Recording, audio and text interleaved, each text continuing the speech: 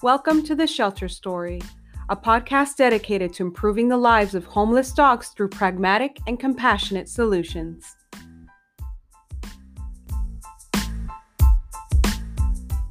Welcome, everyone, to the very first episode of The Shelter Story. I'm your host, Sarai Salazar. Thank you so much for joining me. This is a brand new podcast that will provide you with an inside look into the complex worlds of animal sheltering and rescue work.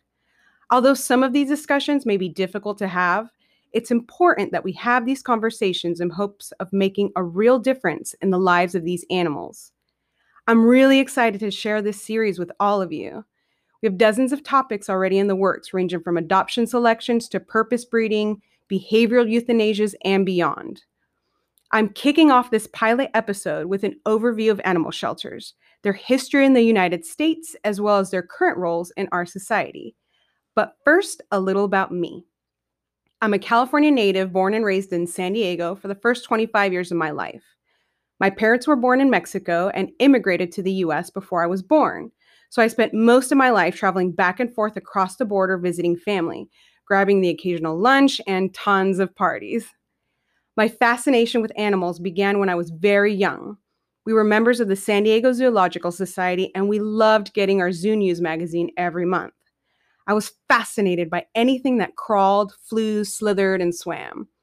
I had my fair share of caged pets growing up, anoles, hamsters, and mice, but I was dying for my first dog. One day, my mom was walking my little brother to kindergarten when she heard whining coming from a large cardboard box next to a trash bin on pickup day. Inside, she found a litter of 7 black lab puppies who had obviously been dumped. She brought the box to school where all but one got picked up by other parents dropping their kids off. That last little puppy marked the beginning of what would become my lifelong journey with dogs. Over the last 17 years, I've worked and studied dogs in a variety of settings, including pet stores, boarding and daycare centers, private rescue, and most recently, an open admission, no-kill county animal shelter. I earned my bachelor's in wildlife, fish, and conservation biology from the University of California, Davis, where I learned everything I could about canine behavior, genetics, and evolution. My passion for working with shelter dogs led me to start Wolfmother Canine Rescue Services earlier this year, where we provide a variety of services geared towards rescue dogs, including adoption consultations, boarding, and training. That brings us to our first topic. What exactly is an animal shelter and what do they do? Browsing through Instagram these past couple of weeks, I've noticed that not very many people in the public truly understand the role of animal shelters. So without further ado, here we go. Animal shelters evolved from pounds, which were used in colonial towns to round up and hold wandering livestock that could be redeemed from the poundmaster for a fee. Because an economic value was placed on these particular animals, they were often reclaimed. Dogs and cats, however, had little economic value, so strays were rounded up in pounds and commonly killed by methods such as strangling, clubbing, and drowning. Henry Berg founded the ASPCA in 1866 in New York City as a response to the treatment of workhorses as they were the key mode of transportation for that time. On April 14, 1869, Carolyn Earl White and a group of female activists opened the first animal shelter in Bensalem, Pennsylvania, which introduced the idea of providing refuge for stray cats and dogs while attempting to find them homes. Thus, the notion of finding the family pet at a pound or shelter was born. The current system of animal sheltering focuses on 2 major goals. The first is public safety, protecting communities from public health risks such as animal bites, accidents, and zoonotic diseases. The second is to provide homeless animals with care and protection. The shelter industry has exploded with specialized interests in animal care and management.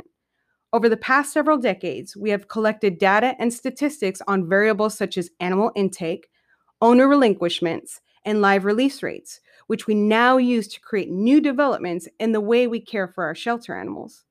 Pandemic adoptions aren't a new thing either. Throughout modern American history, people have been turning to their pets during periods of crisis. Time magazine printed in a 1974 cover story called The American Pet, quote, "During wars, insurrections, and depressions, particularly, Pet ownership seems to proliferate, even in today's recession-inflated, battered economy, when the care and feeding of pets would seem an exorbitant load on the family budget. There are more and more pet owners in the US, deriving perhaps psychological sustenance from what Kipling called the dog's love unflinching that cannot lie. After the Second World War, pet ownership was becoming an integral part of American culture. Almost 70% of American households had a pet. But with the boom in pet ownership came an unfortunate consequence. The supply of pet dogs had exceeded public demand.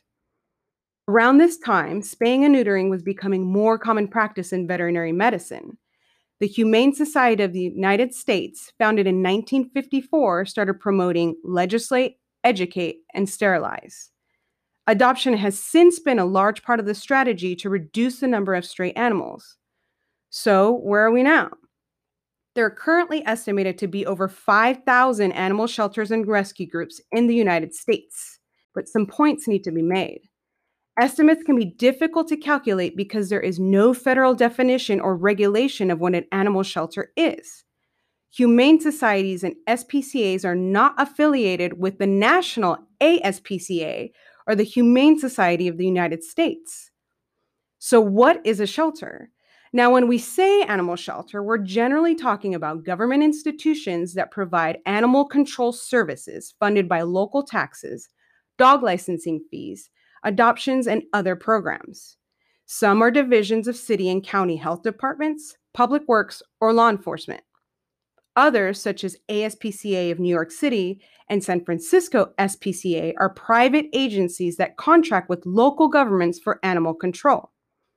Because animal control is a primary mission of these government shelters, they are usually open admission, which means they must admit every stray animal regardless of the condition of the animal, medical or behavioral, or how many animals are already in their care. These facilities are mandated to hold animals for a specific amount of time to allow owners a chance to reclaim them.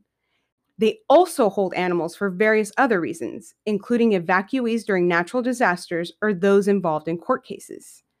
As a result, municipal animal shelters are often overcrowded and underfunded, leaving some shelters in the difficult position of utilizing euthanasia as a tool to control for factors such as disease outbreaks in space.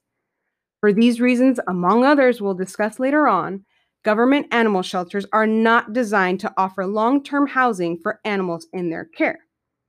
Rescues, on the other hand, are generally nonprofit organizations that raise funds via donations from the public.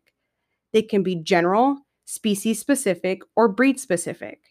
Because they are not contracted for animal control services, rescues are generally limited admission, meaning they get to choose how many and what kind of animals they admit. Furthermore, many operate out of private homes rather than the typical sheltering facility.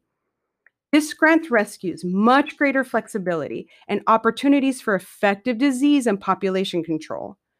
Rather than being forced to overextend themselves, these organizations can simply close their doors. Lastly, sanctuaries are another type of private organizations that often operate out of larger facilities that provide permanent homes to animals that are considered to be unadoptable for a variety of medical or behavioral reasons. So, there you have it, your Cliff Notes version of the history of animal sheltering in the United States. The biggest takeaway I hope you guys get from this episode is that each one of these organizations, municipal animal shelters, rescues, and sanctuaries, each play a distinct but important role in rehoming these animals and keeping them safe. Thank you so much for joining us on this episode of The Shelter Story. We hope you'll continue on this journey with us as we learn and grow together to help improve the lives of homeless animals around the world.